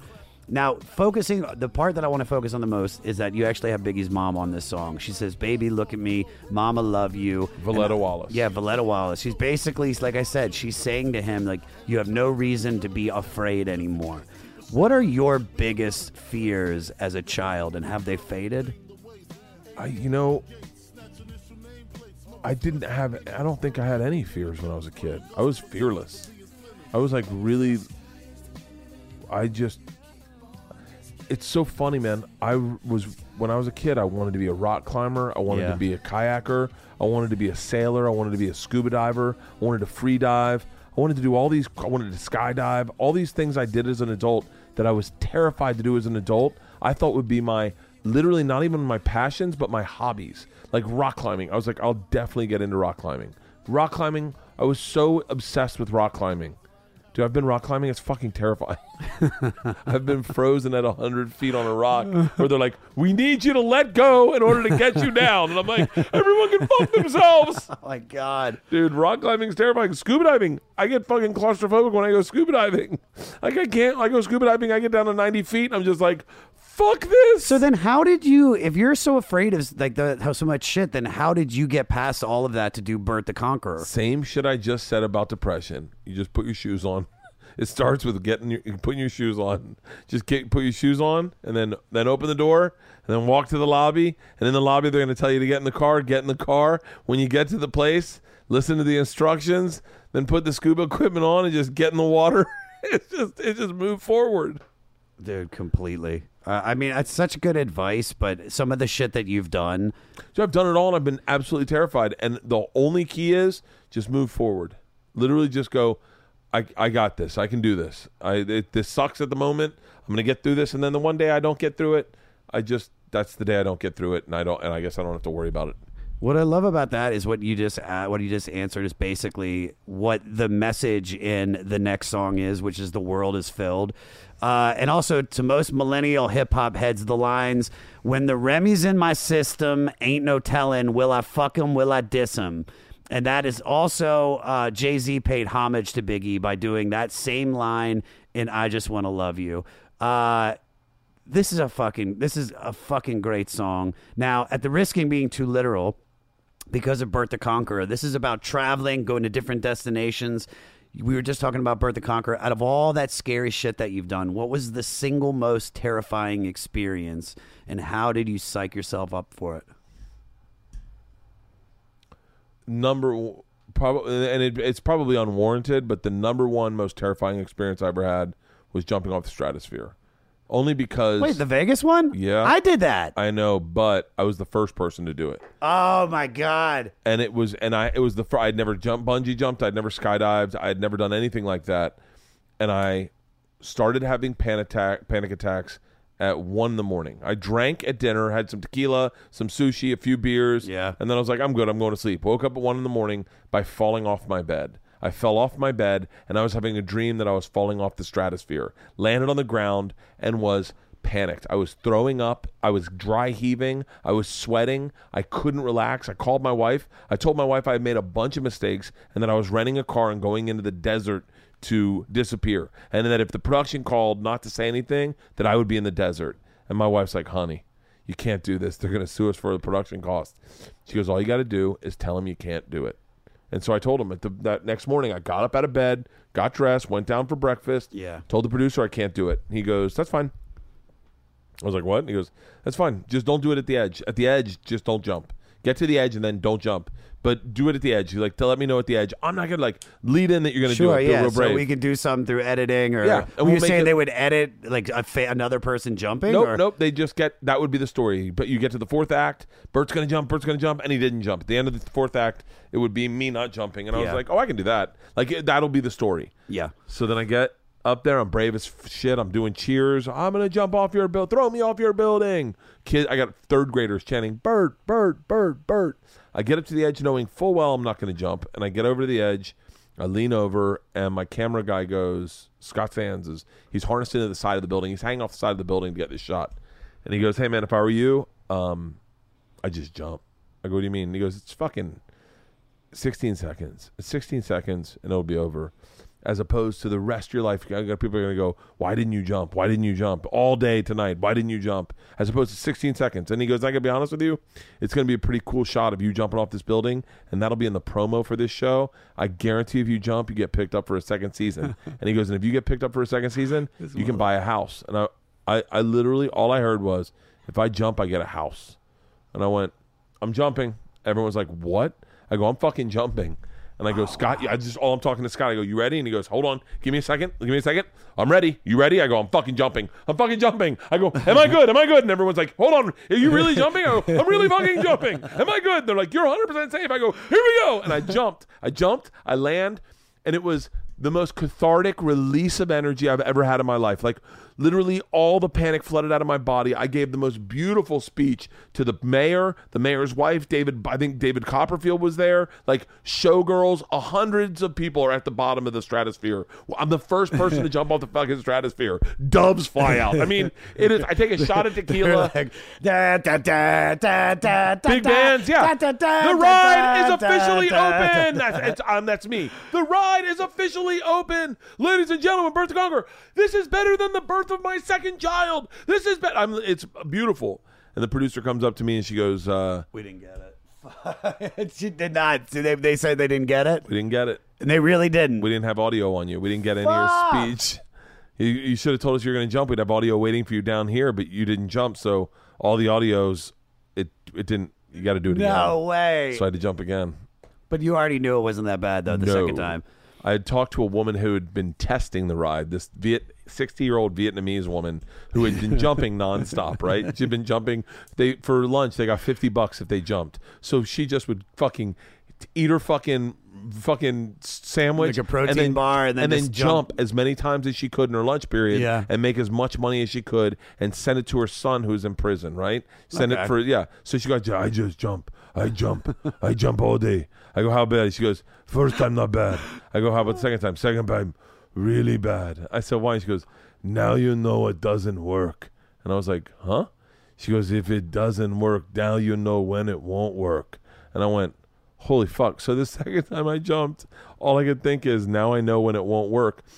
And as opposed to the first time when it slowed me down and I was like, yay. The second time I'm jumping, I'm like, fuck, it's not stopping. It's not stopping. It's not stopping. It's not stopping. It's not stopping. Motherfucker. And then I was like, oh, it stopped. And then if you look, my speech that I give, my God. all there is fucking 3 janitors and that Vietnamese lady. Just that's the fucking shot is 3 Jen. I was like, all the band was gone. yeah, everyone and like 19 people had jumped since then. They were like, it's no big deal. We do it all the time. All right. Long Kiss Goodnight. Basically, it's a RZA produced song. It's basically a Wu-Tang song with Biggie. This is the song that everybody says is the Tupac diss track. Really? Yeah, so in the first verse, the lyric, laugh now, cry later, is allegedly a reference to the 2 tattoos on Tupac's back. So basically, this is a song that people all assumed was about Tupac, but still Biggie and all the people in his tribe are saying that it isn't. In what ways are you misunderstood? I think the whatever I've created for myself, whatever like folklore I've created for myself, or like whatever persona people believe about me, about like drinking and partying and fucking going hard in the paint. I think if you cut that in a quarter, that's who I really am. Like who I am on stage is off stage is the same. I'm a big personality. I'm loud. I'm fucking do rip my shirt off. If there's a stage I want to jump on it, I love to drink. But I think a lot of times people just assume I'm drunk 24/7. That I'm literally just fucking drunk nonstop, and it's not the case. So like when I do stuff like when I go for a jog, people are like, oh yeah, he jogs. Those are like his joke videos that he does. I go, no, I really go for a jog every day. I go to spin class. I try to stay healthy. I have a cardiologist. Like I'm a regular fucking person also who doesn't want to die. But I think people think my part, like they think I can do 1,000,000 shots, and I haven't done a shot all year. But do you think that you're responsible for people thinking that because 100%. you put on social media just... Dude, yeah, 100%. And it's like I go on Rogan and I party, and then they ask how much I drink, and I'm honest. And I think I probably drink more than the average person. I think I probably party way more than the average person. But I think sometimes, like my critics, like I remember Barry Katz was like, we did his podcast one time, and he was like, "Are you ready to admit you're an alcoholic?" And all I could think was, I haven't spoken to you in like 10 years. You haven't seen me in probably 10 years. Yeah. You haven't seen me. Like you don't know anything. Like we don't know me at all. Like I'm. Like who are you to tell me I need to quit drinking? Like what are you talking about? Like what? Like are you at my house with me on my children when I'm making homemade pizzas on our grill? Like what do you think? Like it blew me away. And he was like, yeah, but that's what you show people. I go, okay, I get it. So then you got to take people's criticism of you with a grain of salt, because they think like sometimes it applies to fans. I remember a guy going, dude, you were fucking wasted on stage. And I was like, I don't drink on stage. Like I don't drink on stage. It's just what I just don't. I mean, I have in the past. Yeah. And I could if I want to. But for a record, like across the board, you won't see me drunk on stage. It doesn't bother me. It's like I know who I am. My wife knows who I am. Like I'm cool with where I'm at. Yeah. And by the way, it's like out of all the things that could be thought about you, it's the one that you don't have to worry about. Because you're like, oh, that's fine. As long as you guys are having a good time, I'm having a good time. All right. That's perfect. We got one more song, and I know you got to get out of here. The last song on the record. You're nobody until somebody kills you. What a way to end a record when you're already dead. I know, dude. This album. It's so great. Yet it's like you said, man. It's dark. Knowing that he died 2 weeks before this came out. Knowing that they'll never find out who killed him. Like they'll never do it with the Rampart trials, and like they're saying that the police, there were cops that worked for Death Row, and it's just if it hasn't come out yet, it probably never will unless Suge Knight admits to it, which I'm hoping. But basically, I love Biggie's first verse on this. Peter, play Biggie's first verse. Niggas in my faction don't like asking questions, strictly gun testing, coke measuring. Giving pleasure in the Benzito, hitting fannies, spending chips at Manny's. Hope you creeps got receipts. My peeps get dirty like cleats. Run up in your crib, wrap you in your polo sheets. 6 up in your wig piece, nigga deceased. May you rest in peace. It's just, this is such a great song and a great way to end the record. Now, if you had to pick the way that you went out, how do you want to go out? Saving someone's life. That would be a way to go. Yeah, out. dude. That's the way to go. Do you have out. a situation like? Yeah, I've thought about it a couple times. What would it be? Plane crash. I start going in, going out, pulling bodies out. Cameras are now popping up, and I'm saying stuff like, "Check out my Netflix special." They're streaming The Machine also from 2016. Birdcast comes out on Tuesdays. Yeah, guys, I got a second leg of the Body Shots World Tour starting up in September. Just pulling out bodies, and then I hear from the back, "There's one more in the way back. It's a person of color." And then I go, "I love people of color. They're transgendered. I love transgendered people. He's handicapped. That's why he's in the back. I'll get him. Don't worry. And everyone's like, Bert Kreischer was the greatest man in the world. He gave his white privileged life up to save a and then I rescued that person, and the person's like, yeah, but my wheelchair is in there. Can you go get that? Yeah. I'll be right back. I'm getting his wheelchair on 20s. Hurt. And then literally as you get to the door, you're like on fire and you're pushing the wheelchair out and it falls. Dude, I love you, man. Thank you so much for coming on. Dude, I love you too, This man. was so much fun. Thank you, brother. I love you, brother. Thank you. Told me meet them in the future later. They'll take me shopping, buy me lavender and fuchsia gators. Introduce me to player haters and heavyweights. Rich bitch shit, drinking crystal till they piss the shit. Thorough bitches, adapt to any borough bitches. Be in spots where there were no bitches. I mean, how can you not love that man? Bert Kreischer, ladies and gentlemen. For all things Bert, go to his website, Bert.com. 3Berts.com. On all social media, you can find him at Bert Kreischer. Watch his new Netflix special, Secret Time. Listen to his podcast, Bertcast. And also, the Body Shots World Tour is going to be in Europe and Australia, and it'll be starting up again this fall. Pre-sale for all fall dates happen on April 22nd. I'm also going to be posting his mixtape track listing link at the 500 website. It's where you can find everybody's mixtapes, guys. Every guest on the show makes a mixtape for all of y'all. So you can get inside the musical minds of Bill Burr. You can get inside the musical mind of Jim Jeffries, Kevin Nealon, Peter Billingsley, whoever, however, it's all there for you guys. And for all things 500, go to the500podcast.com. Like I said at the beginning, email the podcast at 500podcast@gmail.com. Follow me on social media at Josh Adam Myers. And a couple dates that I got coming up, guys. May 13th, the goddamn Comedy Jam is going to be at the Roxy with Bill Burr, Jackie Tone, Joe Sib, and more.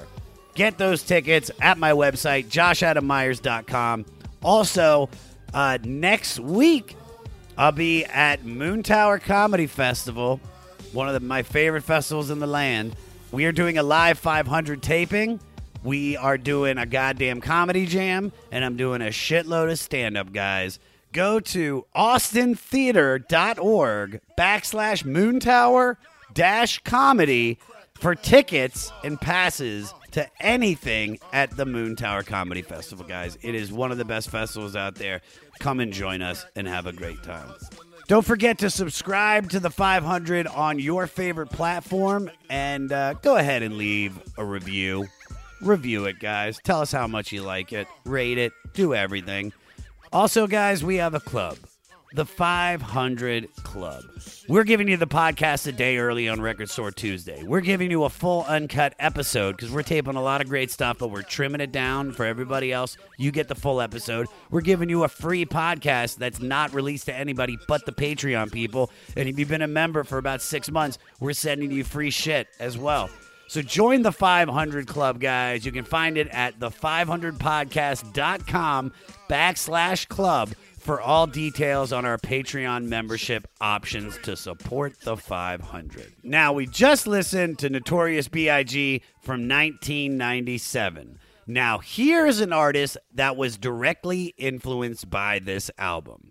From Benny the Butcher, we have his new song, 97 Hove. If you're in a band and were directly influenced by one of these albums or artists and you want your music featured at the end of the 500, send your song to 500podcast@gmail.com and make sure you put the album and the artist that influenced you in the subject line. Next week is Elvis Costello week with his 1979 album, Armed Forces. So y'all got some homework to do. Thank you so much, Fleece Army. The King of Fleece signing off. Stay fleecy. Duct tape for the blocks, black tape for the strap. Bentley in the parking lot, ashtray full of pack. Had dreams of retiring and burying the money. Back when I was young, with more experience than money. Look, on my Georgetown shit, rock the blue Hoya. When they snatch my niggas up, I got a new lawyer. They start off young, so they shoot for you. I groom them soon, they become their own bosses and recruit for you. There's not a such thing as too loyal. This gap melt your favorite rapper, protect into a pool for you. You think you nice, well I got news for you. I get them chewed for you. It's funny when every rapper fooled to you. My bitch asking me to settle down. I was reckless at selling brown. She know I'm finally on level ground. I'm trying to change, but in my head it sounds telling me I could be El Chapo instead of Kevin Lyles. Freestyle for Clue, I feel like 97 Hove. It was 96, he pulled up in that 97 Rove. Drove it back and forth, it went through 97 toes. Real stories about drug money got me etched in stone. By the time they learn to love me, I be dead and gone. Real hustlers treat them rentals like they second home. First double up, $30, 7 stones. Yeah, I fucked it up, but that whole place set the tone. You know why I'm mad? Let me tell you why I'm mad.